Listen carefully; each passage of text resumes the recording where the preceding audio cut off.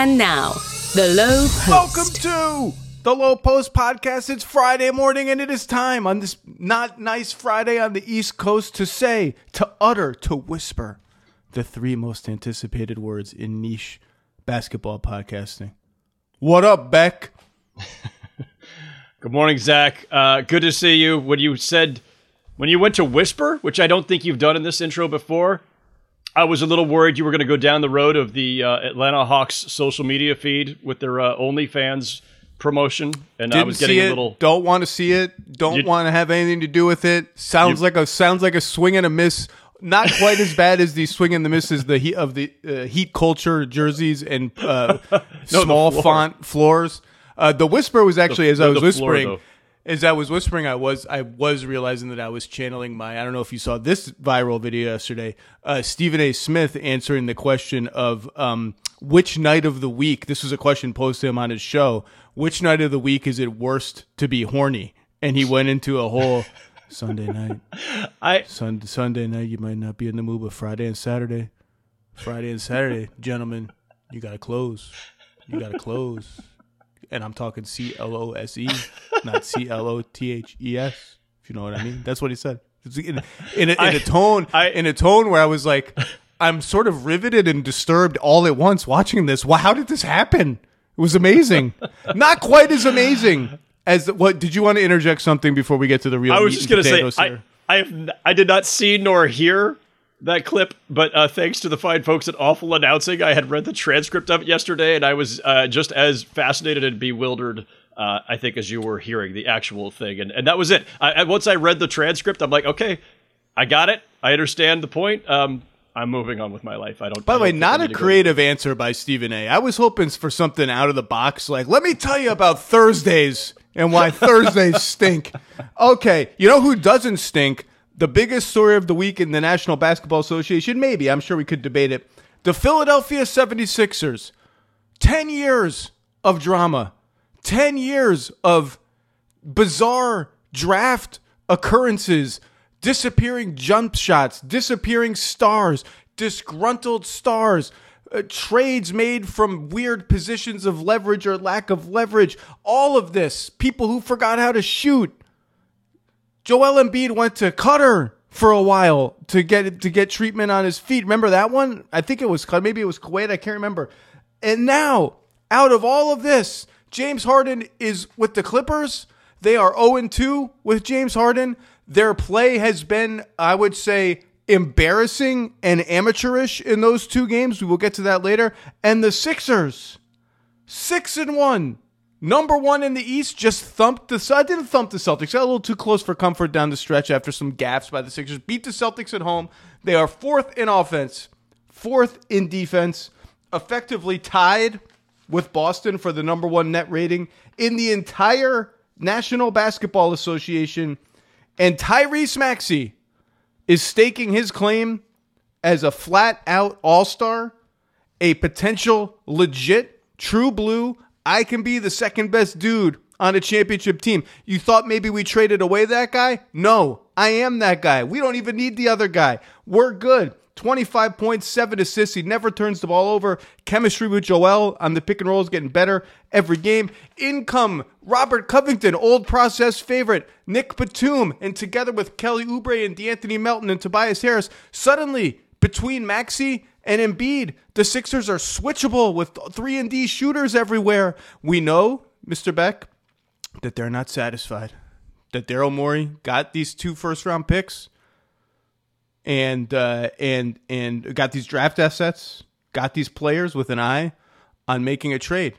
And I think if this keeps up, and I'm not saying they're going to go 6-1 every 7 games, but if they're like a little closer to true title contention than I think even they thought, as they were trying to extricate themselves from the Harden mess, if that proves true, I think it really widens the possibilities of what they can do on the trade market, all the way like down to nothing on one end of the continuum. Like, let's just save all this stuff, save all our cap space, and all the way to on the other continuum, someone really, really good as Maxey, a number 2 guy, becomes available. Let's try to get into that bidding and everything in between. This team is one we have both followed from close and from afar, East Coasters, both of us, for a long time now. We are veterans of the process. We remember Sam Hinkie and the resignation letter fondly. Our shirt collars are of normal size, I think, and our X accounts have our names on them. Mr. Beck, what have been your takeaways watching the Sixers, I think, outperform expectations early? You just reminded me, too, of when Game of Zones did Brian Colangelo's collars, and they were like, I don't know, 50 feet high. God, I miss Game of Zones. I do not miss those collars. I do not think either of us could pull off that collar.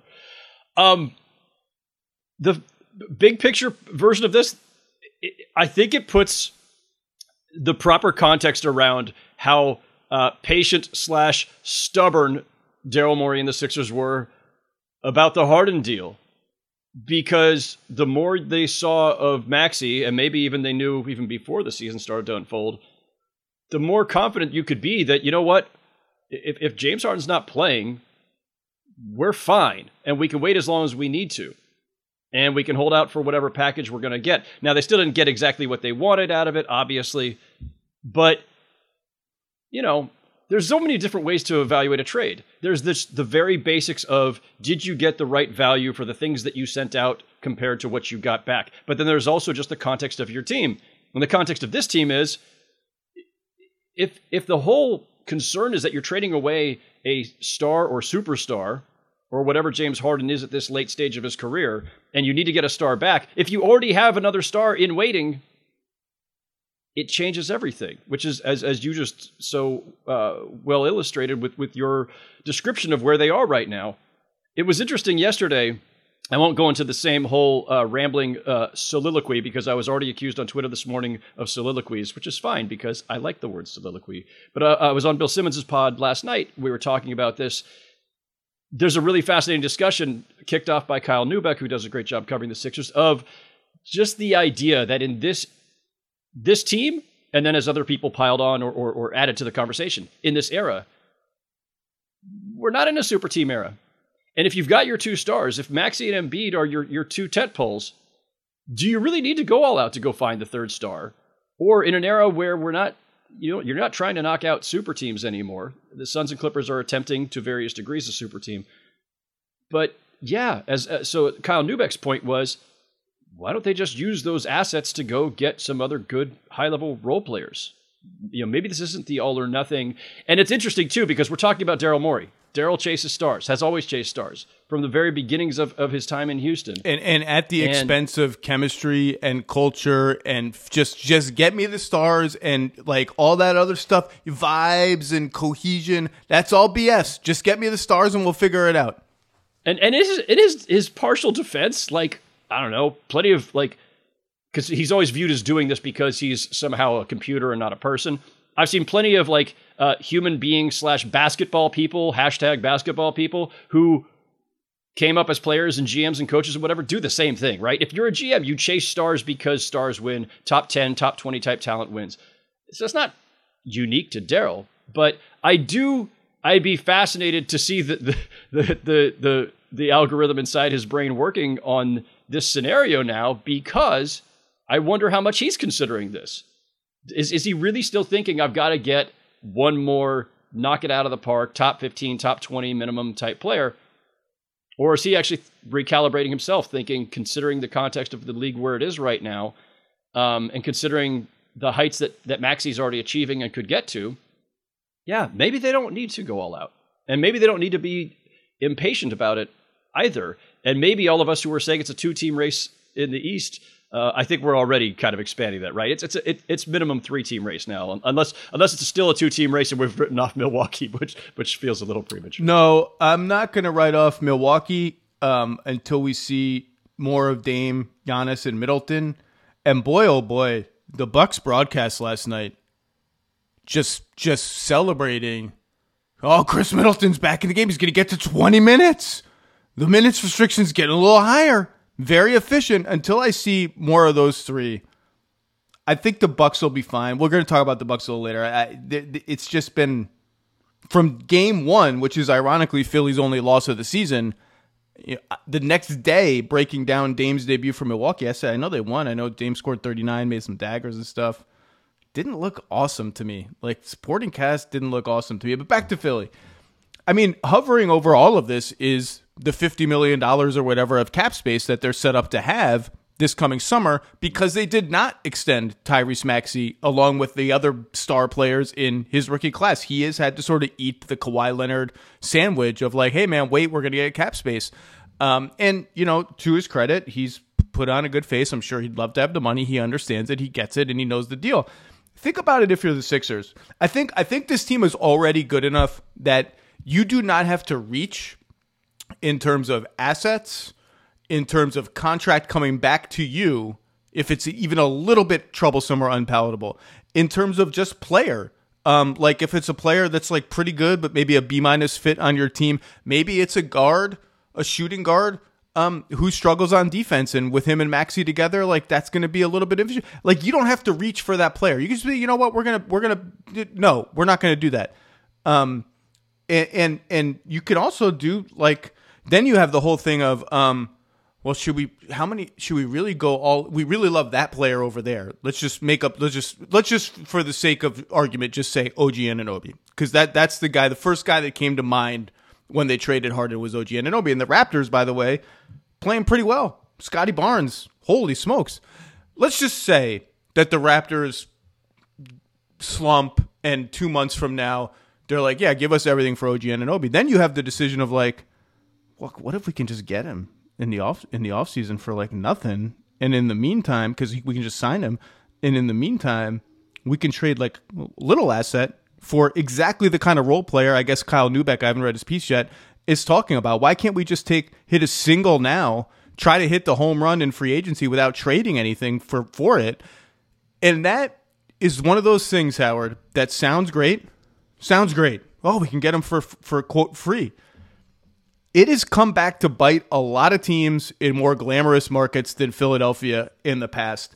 I think this is now set up to be one of the most interesting subplots in the entire NBA. The Sixers, maybe in the inner circle of contenders, maybe unexpectedly even to them, with a very complicated trade dilemma that begins now, accelerates in February, and touches on July.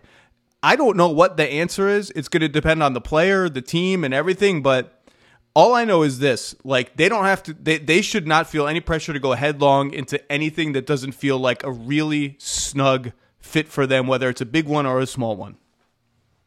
And yet, I should note, because we all played a part in this, I touched on it at least a couple times too. We spent the whole summer, we spent part of the summer going, ooh, boy, clock's ticking with Joel Embiid. This Harden thing's hanging over them, and he wants out, Ben Simmons forces, like, how... So it's only a matter of time. And Embiid sort of lightly fit into it with whatever offhand remark he made on a podcast or a stage somewhere. I can't even remember. It's a panel. But that was really it. Like, we haven't exactly heard a lot of Joel Embiid, passive aggressively, anything throughout that saga. And it's resolved pretty well. And I think to whatever extent, to whatever percentage chance there was of, well, you got to keep an eye on that, I think at the moment we could safely say that that's just put to bed. Nothing is ever safe in this league. You never know. But I don't see, there's no real reason to think that they should be worried about that right now, which removes that other piece, which is and I know, look, he's starting to get up there in years, but you can't afford to waste another year of Joel Embiid's career, so you have to do XYZ right now. I don't think that pressure is there right now because of how well they've started. And if this continues, and there's no reason to think that they can't sustain this level, I think they can be patient about it. The other thing about trades, of course, the OG Anunoby scenarios and anything else, above or below that, this is never completely in the control of the team that we're talking about, right? Like, the guys have to actually be available. And especially in the case of Anunoby, there's only been like 72 different versions of him going to Team X, possibly for 47 draft picks and none of these have ever happened because the Raptors really haven't been all that inclined to trade him. And so we can obsess about all of these things and speculate on who they could go get. But a lot of this is just the course of the season. When are teams willing to pivot, pull the plug on what they're doing or whatever to make that player available? You know who should be available unless a remarkable turnaround, of which there is no evidence that it's coming, occurs, is everybody on the Bulls. Just the whole kit and caboodle. I looked this up today. DeMar DeRozan, Zach LaVine, and Nikola Vucevic, 3 alphas 2.0, 3 betas 1.0, have played 193 minutes together this season. 193 minutes. So what's that, like 4 games-ish combined, if you go like 48 times, whatever. Yeah. What do you think the team's plus-minus is in those 193 minutes, Howard Beck? If you had to guess. Total, or are we doing per 100? Total, 193 minutes, 4 cumulative games of NBA action with the 3 betas on the floor. What do you think Chicago's plus-minus is? Total. I'm going to say like minus 45. Ooh, so optimistic, Howard. Such a sunny outlook on life. Minus 81. Oh, my God. Now, yeah, some luck is playing into that. The Bulls can't make a jump shot. They don't take any threes. All they take is long twos. And opponents are shooting 40% from 3. Really, it's going to turn around for the Bulls. These guys have never been good together for 1 second. Their plus-minus coming into the season was about a big flat 0. And 0's not bad. It's just bad if it's all your best players together at the same time, no matter what your team. Even like the Wizards should have a plus-minus better than that with their 3 best players on the floor together. My point is, the Bulls are not good. But then you look at, like, I'm just as an example, Zach LaVine has $1 gazillion owed to him over the next 4 seasons. Is a minus on defense. That's just not one I'm going headlong into. I'm not compromising my cap space or my trade cabinet of assets for that. DeRozan on an expiring contract, kind of interesting. Weird fit, again, a minus on defense, although he's gotten a little better as he's moved down the positional spectrum and whatever, but like takes a ton of long twos. Not really sure that that's the one that works either if I'm Philadelphia. What do you think when you watch the Sixers? Maybe it's more useful to talk not about players but about skill sets. For this particular team, if you're looking at this team, this Philly team, you're like, hey man, we're really good. Like we got a shot. Not only that, like a couple of these players we just got are not throw-ins. Like Nick Batum and Robert Covington are helping us. They're like closing some games for us. What do we actually need to really fortify ourselves for like, all right, we're going to try to win 3 playoff series in the East with this team? What skill set do you, when you watch them, what skill set do you think, okay, there's a little bit of a void there? Real quick, because you mentioned the Bulls, I just wanted to just throw this in there because on the Ringer before the season started, we were all asked for like one trade you'd like to see, and I basically said DeMar DeRozan anywhere. Just somebody just rescue him from this malaise. Why is it rescuing him as if the Bulls are doing him some sort of disservice? Because I don't know. I guess it's because one, DeMar DeRozan is a great, upstanding guy, really good player. Was part of some really fun Raptors teams that hit their ceiling, maybe even went beyond their ceiling, and then he was sacrificed for them to go get Kawhi Leonard, and they won a championship without him, and then he's just kind of like, DeMar DeRozan will be fine, but of all those guys, like I hate the built-in obsoleteness. I don't know, the built-in obsolescence. There's the word of the Bulls. They were just obsolete from the moment they did this. The moment they put together the 3 betas, as you've dubbed them, you knew they were never going to really be anything other than like a low playoff team that loses in the first round. There was never any upside. I hate this. I hate that formula.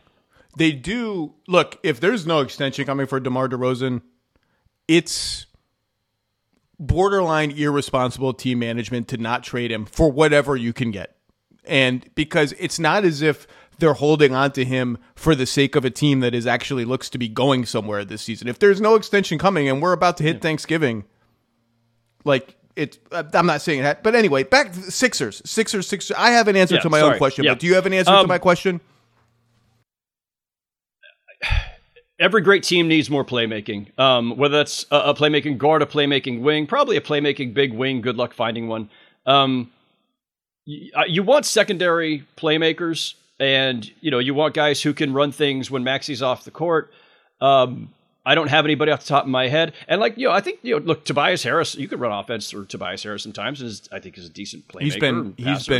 He's been great, man. Flying down the open floor in transition has really made himself a credible to good defender at almost every position but center, which you didn't see coming 2 or 3 years ago. Credit to Tobias Harris. He has bought in to whatever the Sixers have needed him to be, particularly defensively.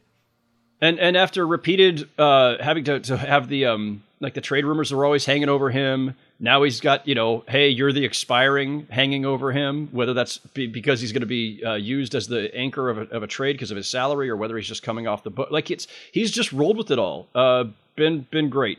But yeah, another playmaker of some shape and size seems like the play here. And I don't think it's an urgent thing, but I think of unfair comparisons and standard, but I think of the role that Andre Iguodala played for the Warriors early on in their run, especially off the bench. Can you find?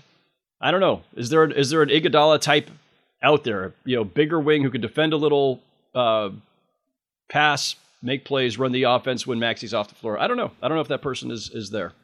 Batum is not that guy, but he is a nice connector type extra passer that I think will really help them in that regard if they keep him. You nailed it. I think as unbelievable as Maxey has been, they need another guy who can really dribble and make plays at a level that's higher than DeAnthony Melton and Tobias Harris. And you're not going to find the perfect guy, the perfect player. Of course we want. Can I get a 3-and-D wing with some playmaking jobs? Sure, they all make $50 million a year, basically. It's hard to do. Yep. But teams, and particularly Boston, who I don't think in that game, what was that, Wednesday night? I don't think they hunted Maxey on defense as mercilessly as they would in the playoffs.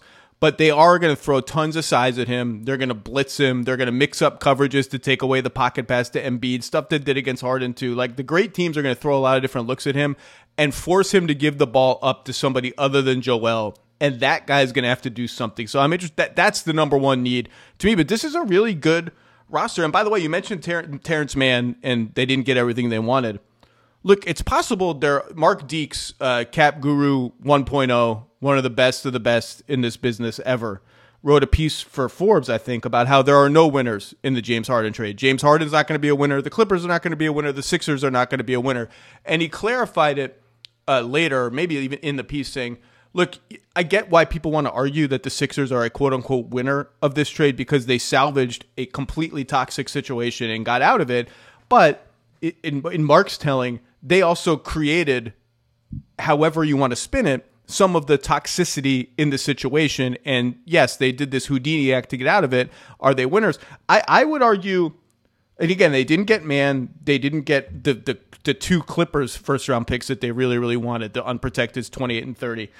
I would argue that, look, it's too early to say anything, but I think it's going to be pretty clear soon that what the Sixers have done here is better than either losing Harden for nothing or re-signing Harden to a 3-year, $150 million contract. Now, if it's a 2-year contract or a 1+1, maybe that becomes a different story. That doesn't seem to have been palatable for James Harden, thus the whole thing that happened.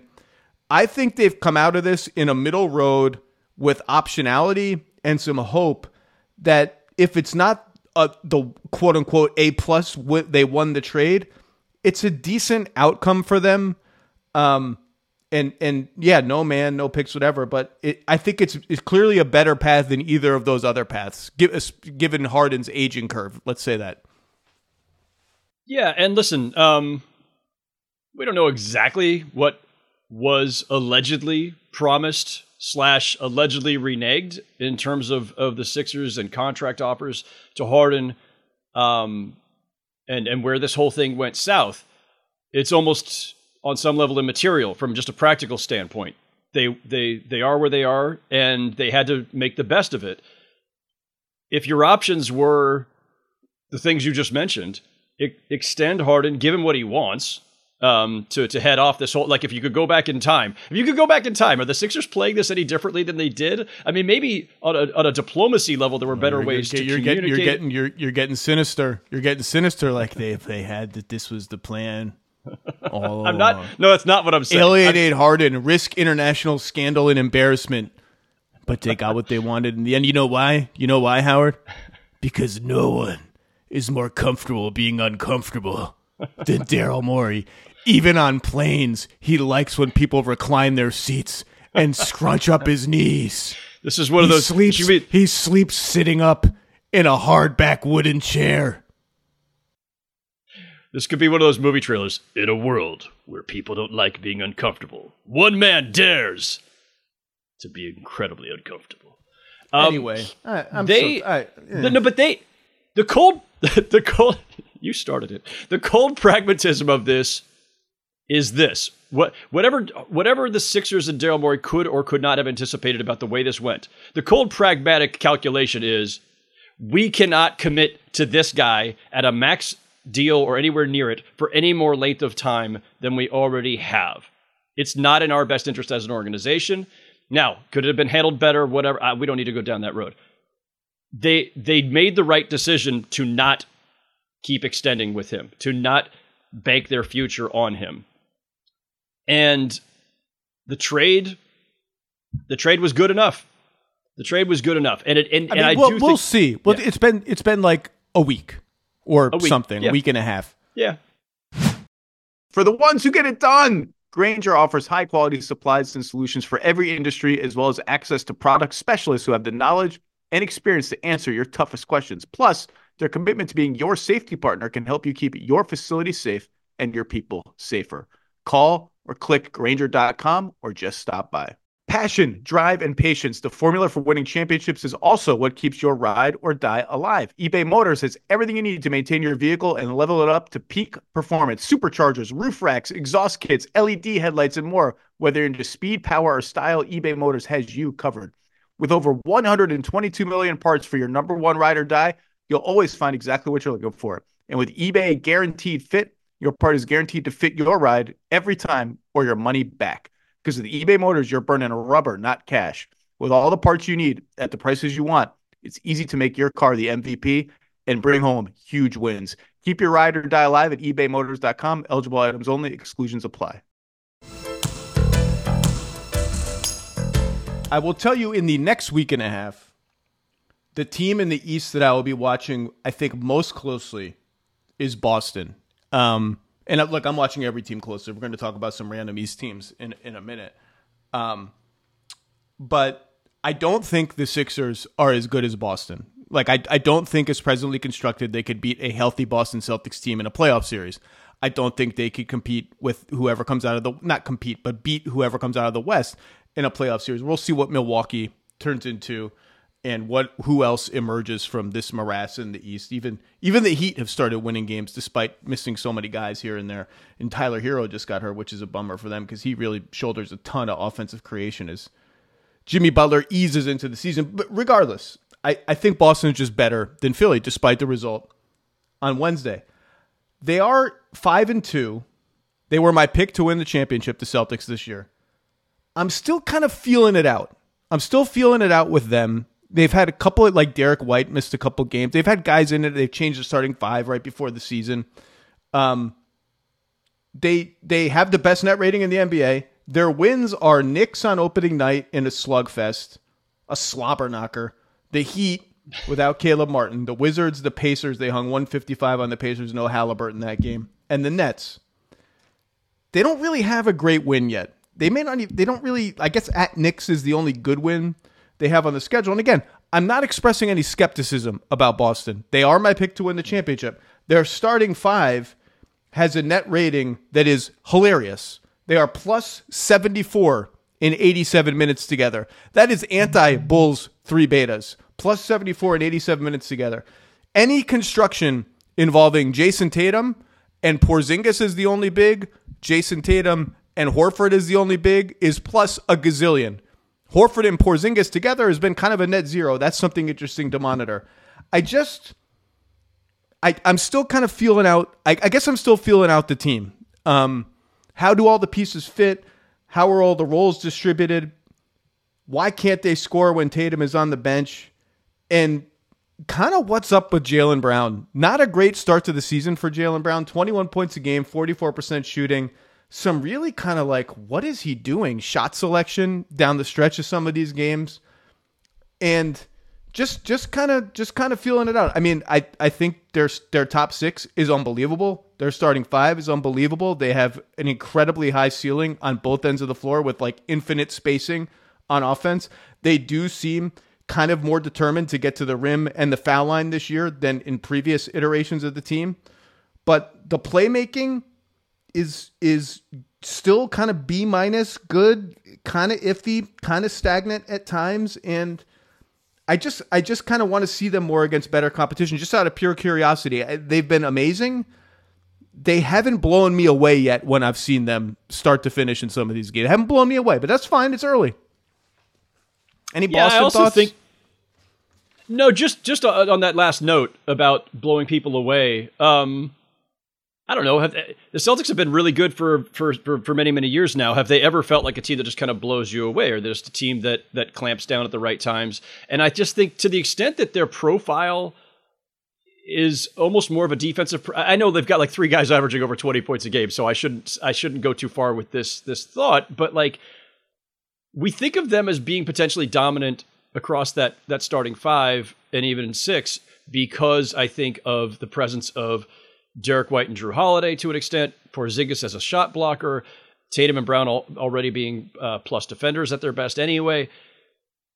And I do think that when it comes to employing the full force of a lineup like that, that's a playoff thing, right? I don't know that you're doing the full 48-minute suffocate the opponent thing in the regular season that often. You can win a lot of games with defense, especially in this league where I think teams don't always go all out in the regular season. Maybe they should come up with a gimmick of some kind that makes teams play harder early in the season. So I just think that's tonight. Wait, the in-season tournament resumes tonight, doesn't it? Yes, it does. Are you excited to? I have to say, I like the courts in concept. I do. Some of them are beautiful. Like the Suns one that I think they're playing on tonight is absolutely a work of art. I watched Heat Wizards last Friday night for the first night of the NCAA. I think it was Heat Wizards. God only knows why. The Heat's court is red. It's bright red. It took me half the game. It literally, like, aesthetically, I like red. My dad has always had red cars. Fire trucks are red. Red's fun. Like red. It took me half a game to just not be thinking at all times about how the court is red, and it was distracting me. It took me half the game. And then, like, after this, in the second half, I was like, oh, now I can focus on, Jordan Poole missed again. Okay. Like, I can focus on basketball now. I'm not sure that it is as good a spectator experience as it is an artistic experiment. It's funny because I came up with a description for myself finally because I was accused of being mean and hating the tournament, and I don't hate it. I'm a skeptical agnostic or agnostic. I like it. I'm not skeptical. I like it. You could take your hate out of this podcast, Howard. It's fine. I'm not hating. It's fine. I don't care one way or the other. I don't care who wins this mythical cup.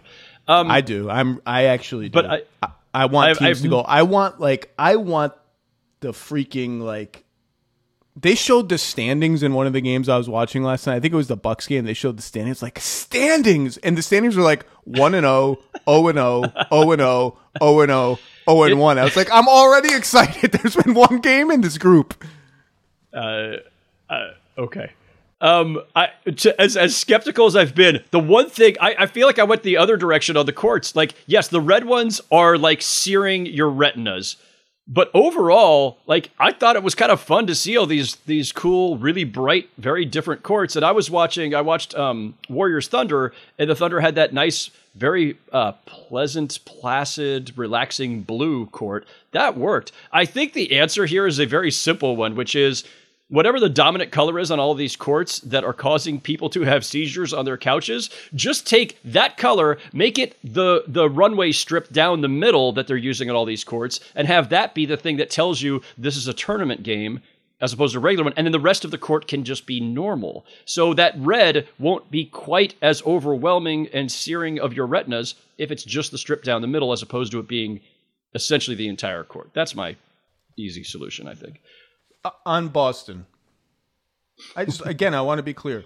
They're green, right? I believe they're green. I think I don't know. They are green in general. Porzingis has been awesome, like defensively awesome, phenomenal. Jacking threes, rolling to the rim when he should roll to the rim, and like again, a key ingredient in them, like rim equals good for Boston. Defensively, they're actually kind of like Joe Mazzulla does some funky stuff with matchups. Like he really likes to manipulate the game in interesting ways with matchups. Like he'll just put Luke Cornett on like an actual good ball handling wing just to see what the other team does. You saw he put Drew Holiday as the primary guy on both Karl Towns and then Joel Embiid against Philly when Horford was out of the game. He likes to disrupt the rhythm of offenses by messing around with the matchups in a way that kind of force you to scrap the play you were going to run because, they're just going to switch and that guy's going to be there. We don't want that. Sometimes I do think the Celtics get a little too cute with it and it comes back to haunt them, but their defense is really good. Thing to watch with Boston, they're one of a few teams like this. They've allowed the third most threes in the NBA, but the sixth fewest corner threes. And when you see a split like that, that's on purpose. That's not an accident. They have committed to being like, we'll give you some semi-contested above the break threes. Corner three, we're shutting it down. I think they're rock solid. I just want to see. I'm curious. They are number one on my next week curiosity ratings. Can we talk about the Clippers for a second? Yeah, let's go. Yeah, let's do it. This is like, we're already at gut check time for the Clippers because these first two games have been like embarrassing how bad they've been offensively. They don't even seem to know what they should be doing. Like guys are being like, no, you got to go here.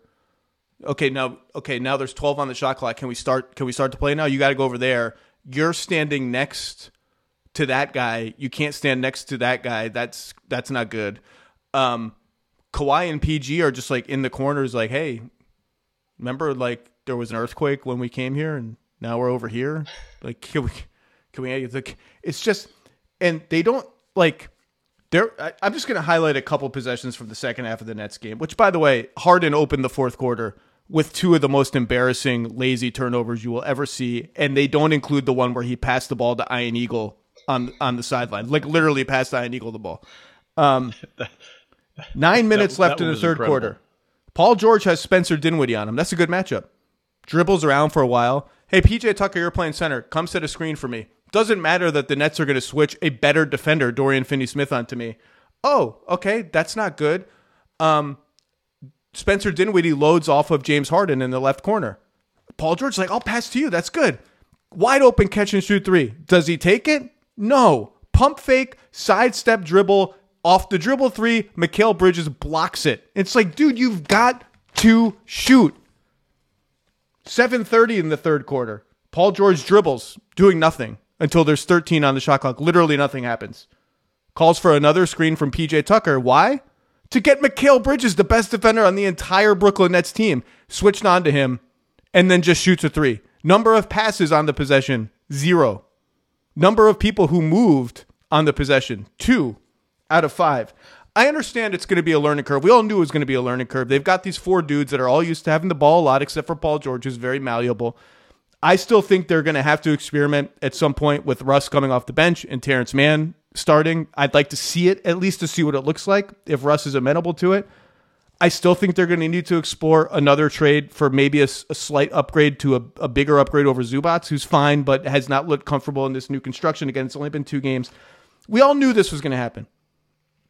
Their rebounding has been atrocious. Some of that is on them. Lazy box outs, uncommitted to it. And 2 games in, you don't want to overreact, even though they've been abysmally bad, losing 2 games on the road.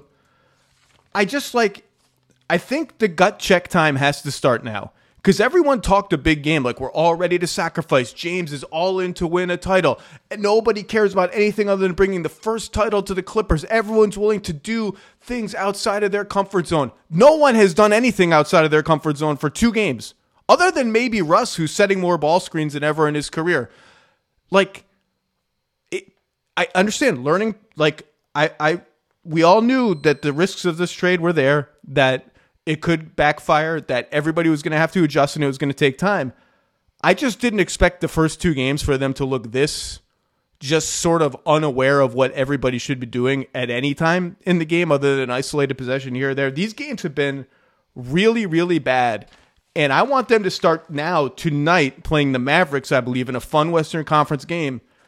Like, you guys got to all start showing me that this was not just talk. That this was like everyone's willing to row in the same direction, do this, and get out of it. Like, it's like these first 2 games have been so disturbing that I want to see it like now. I'm already getting impatient. It reminds me of, Phil Jackson used to have this thing back with the Lakers where they would be winning too much, and he actually enjoyed when they lost because he'd get their attention and could actually then fix things. I wonder if it's actually in some ways better for them to just completely, crap the bed these first couple of games. Maybe Ty Lue gets their attention and can actually get them to make the adjustments and the sacrifices that are necessary. I'd feel a lot better about the Harden acquisition for them if Russ weren't already there. It's just one guy, one massive star with ball dominance baked into their entire essence. Too many. It's just one too many. I do think it's not only inevitable, but I think part of the plan. This is semi-guess, semi-not. I think Russ is going to the bench sooner than later.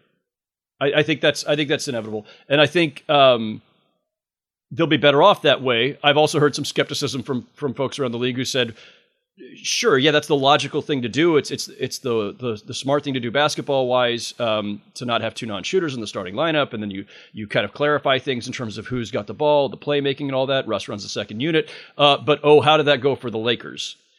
And so I've also heard some skepticism about how long Russ even lasts there. Now I'm getting way ahead of things. That's way too soon to talk about. But I'm not. I would feel more comfortable with just the basics of this as a basketball matter if you had the simplicity of knowing you have these 2 great wing scorers who can do a lot of different things with the ball in their hands, playmaking, scoring, creation, and this one ball dominant guard in Harden who, if you could just get him to be, there was whatever it was that first couple of weeks when Harden first got to Brooklyn, where it looked like he was just going to be an assist machine. He was setting up Kyrie, he was setting up Kevin Durant. I've heard he was like, as much as I have praised that time in his career, I've heard that, yeah, he wasn't exactly happy about it. Okay, but he can do it. He has those moments. I think they need more of that. I think the most alarming thing in this entire stretch is not even the losses. It's the opening press conference where he says, "I'm not a system player. I am the system." Like, you're 34. You can't. That was fine once upon a time. This is not the time to now. Maybe that's just his ego talking. Maybe it's just him pushing back against whatever he feels like the criticism out there is. This is not the time to be tunnel vision James Harden, who dominates the ball and has a usage rate over 35. This isn't the time in your career, and this is not the team for that. And so that to me is as alarming as anything we've seen so far on the court. I brought up the Brooklyn comparison earlier this week with Om Youngmisuk because it's something I've heard from within the Clippers too, and it's something I told the story on that podcast. I was laying in bed the night after the trade, and the Brooklyn lightning bolt struck me. Like, why am I so much less excited about this than I was about Brooklyn? And then, like, when you hear other people talk about it, you're like, well, okay, but that was like 2000. That was 2 years ago. That's 2+ years ago. 2 James Harden playoff meltdowns ago. 2 James Harden quit on his team, trade demands ago. Time has passed. Everyone's older. And again, like Durant especially, and even Kyrie to his credit, they're just faster faster both with the ball, with their decision making, and much more willing to take catch and shoot jump shots than either Kawhi Leonard or Paul George. Paul George less so. Paul George will take enough catch and shoot threes. And they had no one on the team like Russ, who just has been unbelievable for the Clippers, but is now in a very strange fourth option role, even though he's a non-shooter, playing with a center who's also a non-shooter. It's just apples to plums, not even oranges, like some apples to like star fruit or something, like a fruit that doesn't even look or taste apples like to an asparagus. Let's just go off the chart. I look again. Ty Lue forgot more about basketball in the last 5 minutes than I will know in my entire life. He has said repeatedly, I want 10 games. Give me 10 games, 10, 15, whatever the number is. James Harden didn't really have a total proper training camp, although everyone with the Sixers talked about how in shape and well-conditioned he looked. He didn't have any training camp with the Clippers, obviously. It's going to take time. I get it. Like, call me, like I get it. Let's give it a month. I'm just saying, like, I want to see a little urgency now because, like, they played these first two games like they could just kind of roll the ball out, and on sheer talent, all these teams would just like, oh my God, these four guys aren't, so we can't win. And they looked horrible, and their offense looked horrible, and their process looked horrible. And I would like to, and they all downplay it after every game. Like Paul George is like, I'm not going to overreact. We got too many stars on this team for me to overreact. Can you overreact? Like, I'd like to see you overreact. Can you overreact tonight and come out and try to play a different style against the Mavericks? Anyway, any other thoughts on the Clippers? Look, I get the trade. I get why they did it. I don't even like mind it. I'm kind of aghast at how they looked in these first two games. For some time, Ty Lue, I've heard, had wanted, I don't know what a true point guard is anymore in this league. I'm not sure if that archetype really exists in the way that we once talked about it. But a playmaking point guard next to Paul George and Kawhi Leonard, that's something he's really been eager for them to do. It's long since been forgotten, I think, that they almost had Malcolm Brogdon until there was a flag on his physical, and if they'd done that, does the Harden trade ever happen? But even in that failed trade, the signal was clearly sent that they didn't necessarily want it to be Russ who was in that primary role. So I think it's been set up for some time that eventually they're moving toward moving Westbrook to a six-man role.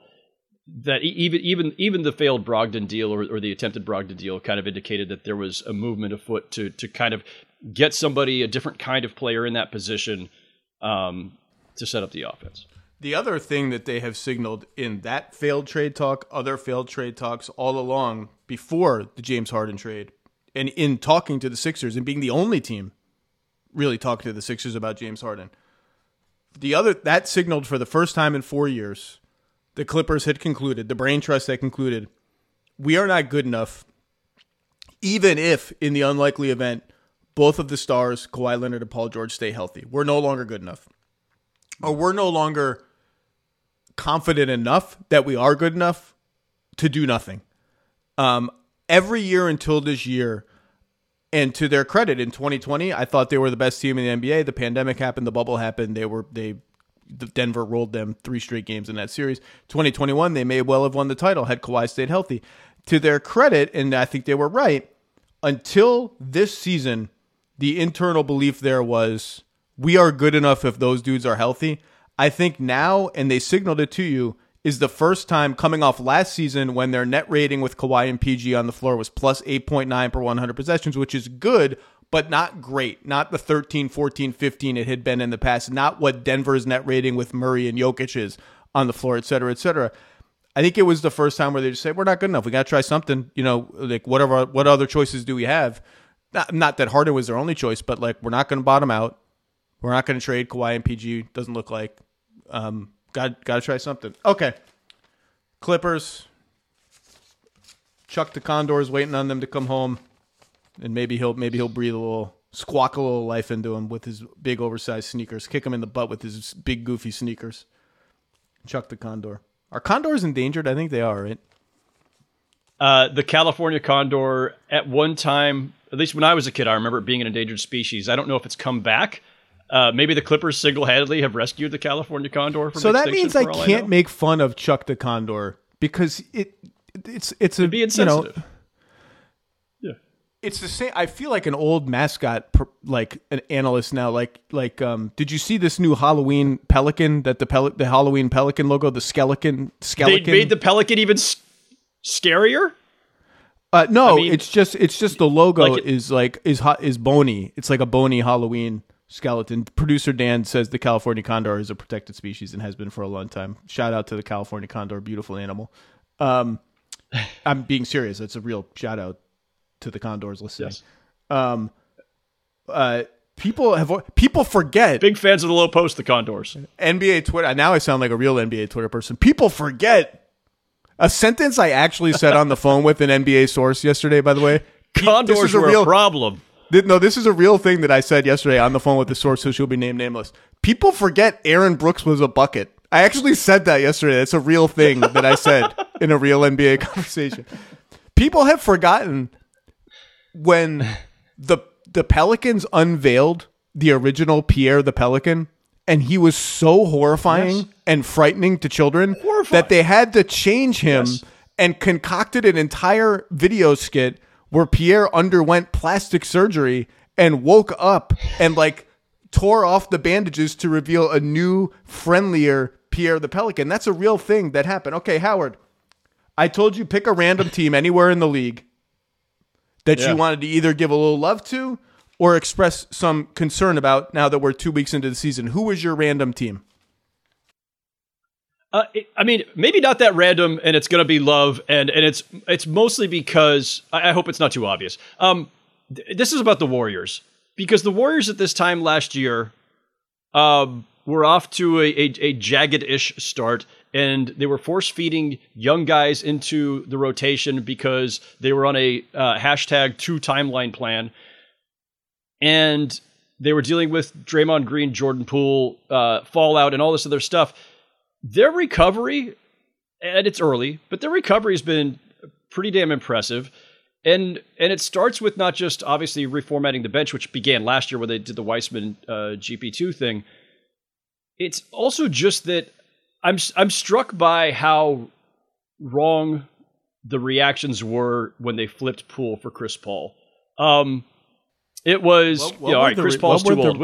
What were the reactions? Did people not like that trade? That was like an obviously good trade for the Warriors. I thought it was an obviously good trade as well, and I was all in on the thought process behind it or the rationale for it.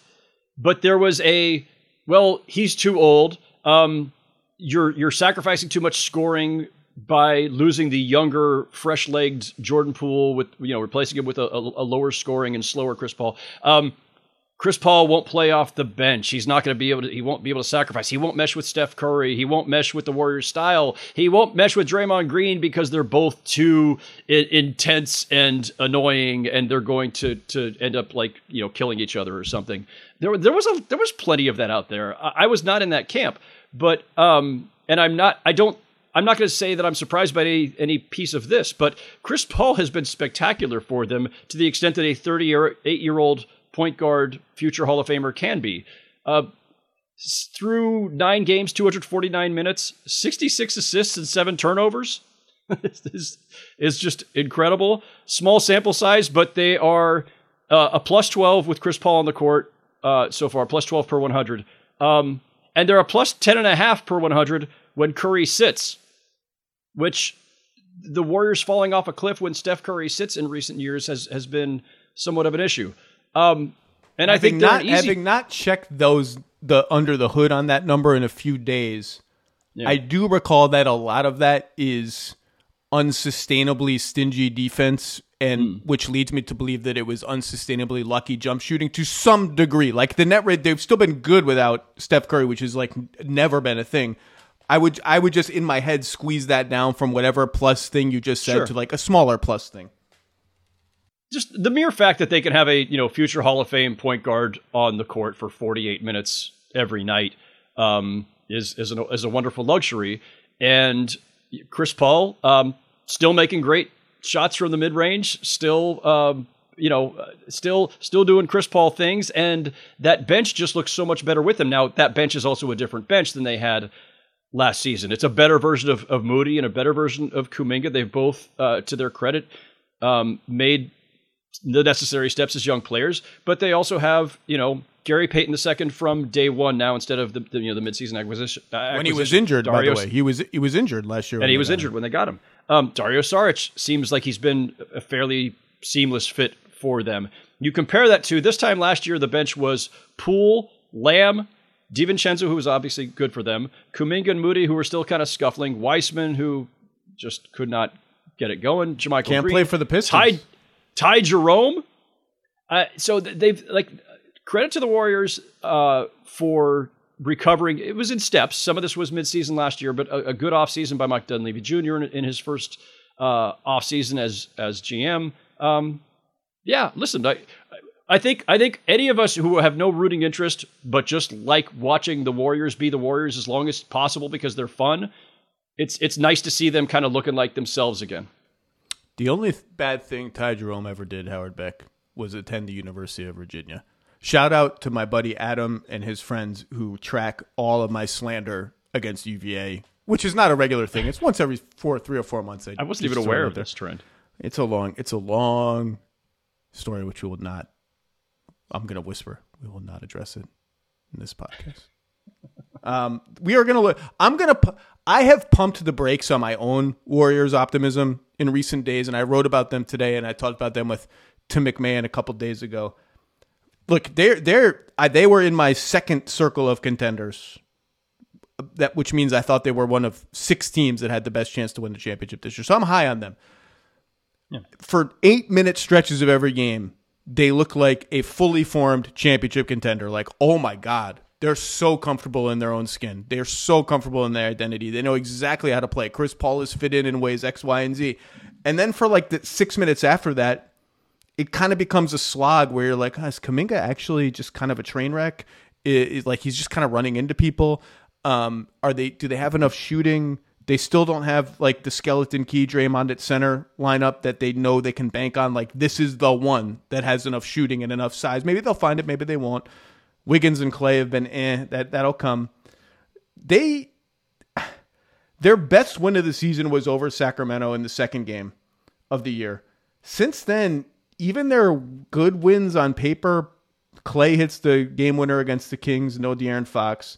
The controversial finish against the Thunder with the basket interference thing, no Shai Gilgeous-Alexander, who, by the way, is completely unstoppable. Like, that dude is a freaking joke. Just absolute joke. Their next 5 games starting on Saturday, home against the Cavs, home against the Wolves, home against the Wolves again, home against the Thunder, home against the Thunder again. That's a bizarre schedule, but those are their next 5 games. We're going to learn something about the Warriors in those 5 games. Is Minnesota, I talked a lot about earlier this week. They're really good. Thunder are legit. Cavs kind of scuffling at 3-5, but haven't had their guys very often and are kind of, I think, hungry to start playing with their full team. Shopping for Mother's Day is usually a challenge because you wait until the last minute. Shame on you, by the way. But Macy's Gift Finder makes it incredibly fast and easy to find the right gift just in time for Mother's Day. Whether you're shopping for your sister's first Mother's Day or your fashionista mom who loves to make a statement, Macy's Gift Finder has so many great gift ideas, you can easily pick out something special to celebrate them both. You can shop by price, anywhere from $25 and under to $100 and under. You can also sort by category like fragrance, handbags, more, or gift lists like for the mom who has everything, pre-wrapped gifts, gifts for grandma. You can find top brands like Studio Pro model Beats headphones, Polaroid cameras, and Samsung smart TVs. So what are you waiting for? Mother's Day is May 12th. That's very soon. It'll be here before you know it. Macy's has the perfect gift guide to make picking something for your mom easy this year. Head to Macys.com/giftfinder today. That's Macys.com/giftfinder. Spring is the best time to add new challenges to your training just in time for summer and warmer days. It's also the best time of year to take a new look at your fitness routine, dial it up a notch, and continue powering on. Peloton's varying class lengths were designed with your personalized training in mind. Whether you'd like to add a 10-minute core session at the end of your strength class or take a 60-minute power zone ride to increase your endurance, Peloton classes help you focus on your needs and goals. They are also made to challenge you with a variety of classes like boot camps, boxing, full body strength, marathon training, all created to grow your skills or push you to improve in what you already excel in. Peloton's expert coaches and nonstop vibes, #vibes, will push you to new levels of strength and endurance, keeping you on your toes while giving you the professional coaching you need. With a wide variety of options, whether you prefer to run outdoors, row, or ride at home, or strength train at the gym, Peloton has something for you. Get your head start on summer with Peloton at onepeloton.com. That's onepeloton.com. Howard Beck. Fun with small sample sizes, and just let me have fun. Just let it be fun. Okay, don't poo-poo me. Don't pour cold water on this. I'm all about fun. I'm a fun guy. Top 5 in net rating in the NBA. Boston, plus 11.5 per 100 possessions. Philly, plus 11.4. Denver, haven't even talked about Denver. Just rolling around. Jamal Murray's hurt. Cool. Jokic will just put up 35, 15, and 12. Who cares? Plus 10.8. 8-1. We'll get to the Nuggets another day. Minnesota, plus 10. Then there's a drop-off to plus 5.9. Who do you think is 5th in the NBA in net rating at plus 5.9 per 100 possessions? Sorry about the P's that are I have a guess that's based on where I think you were going anyway, which makes it just I have obnoxious. zagged while you have zigged. You're going to guess the Indiana Pacers, which we will get to. We will get to them. I was going to guess the Indiana Pacers. Look at you. The Houston Rockets. Now, have they just blown out the Kings twice in a row without De'Aaron Fox and fattened up their net rating on those games? Yes, they have. Is it going to temper my enthusiasm about Alperen Şengün and Jabari Smith Jr. and even Jalen Green is starting to get into the act? Tari Eason's back, just immediately grabbed like 19 offensive rebounds in 4 minutes as he has magnets in his hands. No, it will not. Will not temper my enthusiasm. Cam Whitmore's not even playing. Garbage time.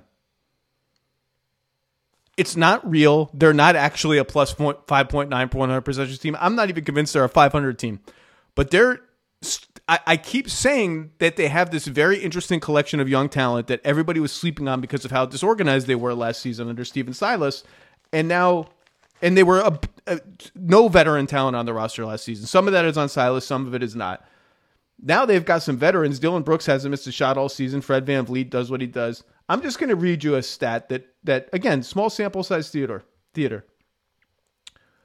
Alperen Şengün. With Alperen Şengün on the court, the Rockets are scoring 118.8 points per 100 possessions and allowing 102 for a net rating of plus 16.8. With Alperen Şengün off the court, 102 offensive rating, 114 defensive rating. Plus 16.8 on, minus 12 off. Early, the numbers will normalize. I'm telling people right now, he's now at the head of the table among their young guys. Alperen Şengün is going to be a star. Like, he's going to be a flat-out star on offense. He's already at like 18, 9, and 6.5 assists. Defensively, he's been better this year. I think that defensive rating is kind of fake and inflated by bad jump shooting. He's got some things to prove on that end. So, star, define it how you want, right? Like, is he going to be a top 15 player in the NBA? Probably not. Like, the odds are always against that. Like, that's a little, like, if that's your definition of star, then I'm wrong. Offensively, I think he's going to be a legitimate star. Like, this guy, you can run a really good NBA offense through him. People need to start watching Alperen Şengün because not the sexiest player on the Rockets, not the highest ceiling player on the Rockets, maybe in terms of just sort of raw, explosive skill set. Just a really, really good offensive player. That's my Rockets spiel. You and my colleague Michael Pina at The Ringer are going to have to wrestle for president of the Alperen Şengün fan club. Pina was singing his praises on the Bill Simmons pod, which we both did yesterday, and has a story which he teased on Mr. Şengün coming, I think, next week. So look for that.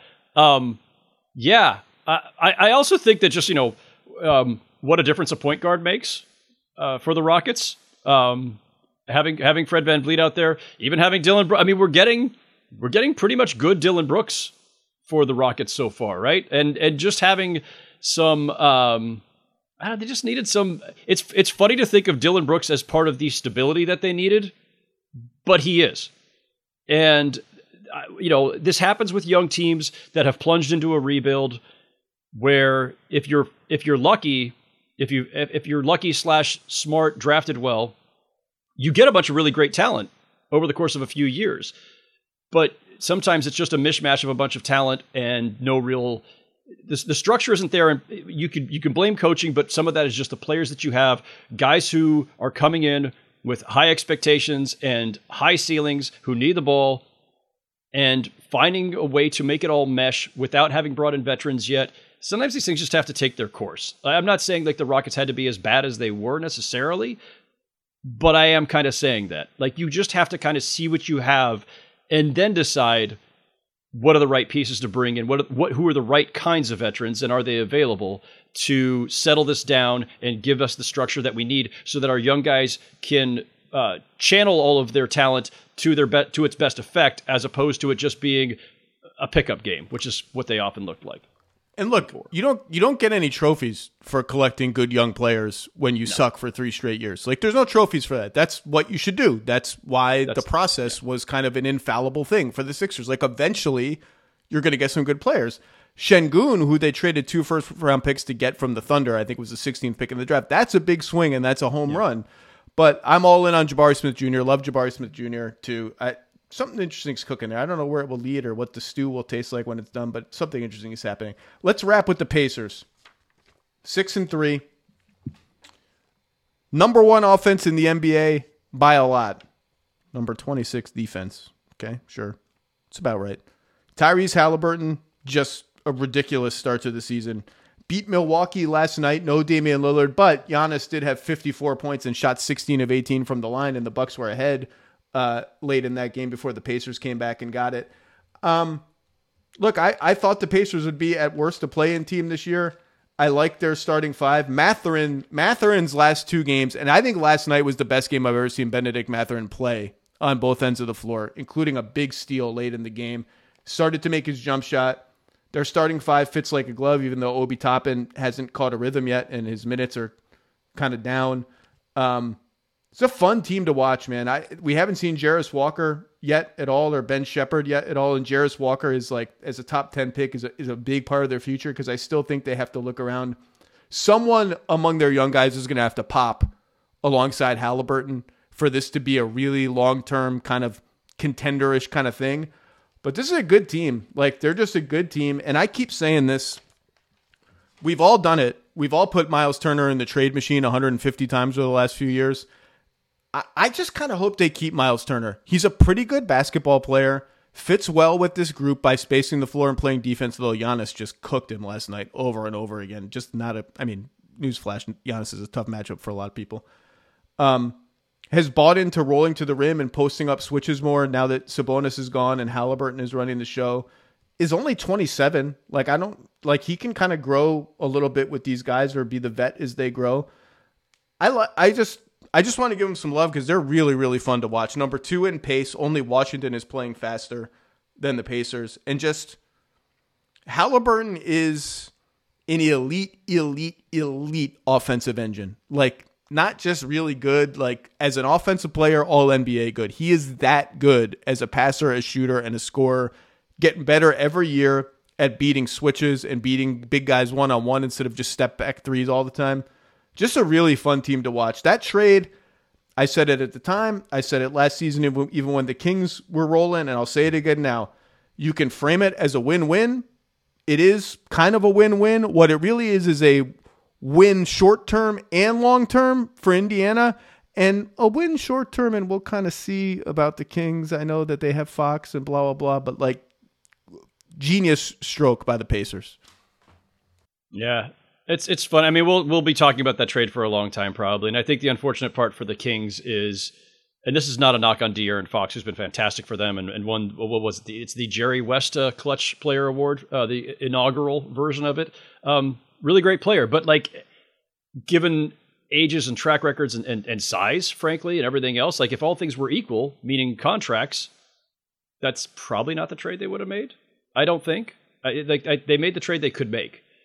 More than anything else. They I think they were in a position where they had to break up that backcourt, and Fox was going to be a much harder trade to make. This is the one and by the way, this is not to me about Fox. Fox is awesome. Yeah. I had Fox on my All-NBA team last year.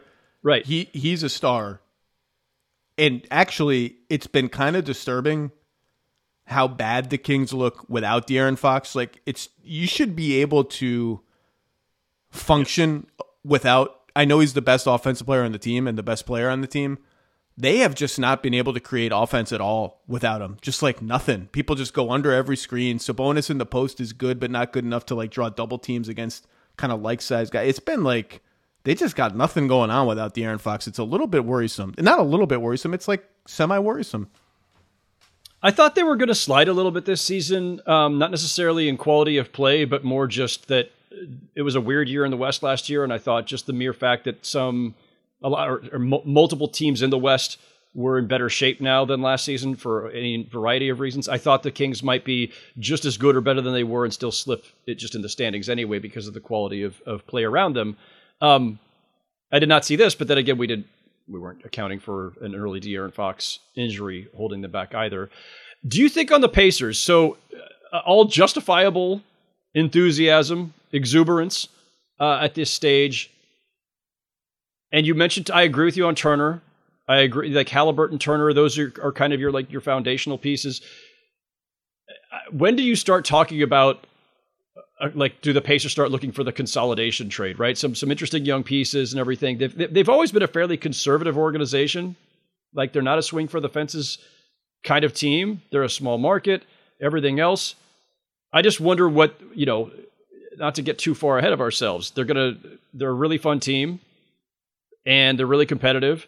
And I think they're going to be in the playoffs, and we'll see where it goes from there. And it's probably too soon to start talking about what needs to come next. But I wonder at what point how you get that whatever that other element is, to really push them forward. But as I say, it's probably too soon for that discussion. I think given their market and the way they've generally operated, honestly, that has not even entered my mind. And if I'm them, I need to have a better idea of what Mathurin is, who had a great first 2 months last year and then tailed off and started off horribly this season, and now looks like, okay, this is the guy that I want to see, like this, playing with this kind of force. And Walker, I need to see more of what I have already in-house before I make any kind of decisions. And for now, like, I'm cool riding the Halliburton wave to wherever it takes me in an Eastern Conference that is, I think it'll if Cleveland rights the ship, the Knicks have already started to kind of look a bit more Knicksy. Other than that, it's just like everyone's kind of 500. It'll normalize a little bit, but I don't think the Pacers are. I mean, they're third in the East right now. That's not going to last. But I don't think they're like going away as a somewhere from 5 to 10 team, and just ride that out and have some fun. David Letterman was at the game the other day. Did you see that? Indiana native David Letterman sitting courtside at the Pacers game. What a delight that guy would be to sit courtside with. Is his beard down to his ankles yet? It's very long, and in fact, I believe it's either the scorekeeper or somebody else who works for the Pacers has an incredibly similar beard, and the broadcast did a split screen of Letterman and whoever that person was for the Pacers, and they both wear little glasses with like little circular glasses. It was great. Howard Beck, any parting thoughts? We can read you at The Ringer. You wrote a column on James Harden and his legacy. Little L legacy this week. Are you officially a real one now? I know you've been on the real ones. Are you a real one, or are Logan and Raja the real ones and you're just sort of the like real one adjacent? I don't know. Are you real? I'd like to think so. That's actually a really good question. I should probably check with like the Ringer's HR department to see if that's in the job description or how I'm classified there. I feel like a real one. Logan does a great job of making me feel like an actual certified real one with him and Raja, but they are the original. They are the OG real ones on that show. I am on the real ones with Logan and Raja every Monday. So people can catch me there. And thank you for the plug on the Harden column. Got some other fun stuff in the works. TheRinger.com. Great landing spot. I'm glad that marriage has worked out. I will see you soon at either Barclays Center or Madison Square Garden. Howard Beck, everybody. Thank you, sir. Thank you, sir. Appreciate it.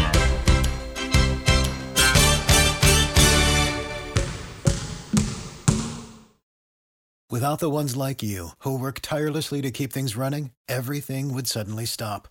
Hospitals, factories, schools, and power plants, they all depend on you. No matter the weather, emergency, or time of day, you're the ones who get it done. At Grainger, we're here for you with with professional-grade industrial supplies. Count on real-time product availability and fast delivery. Call, click Grainger.com, or just stop by. Grainger, for the ones who get it done.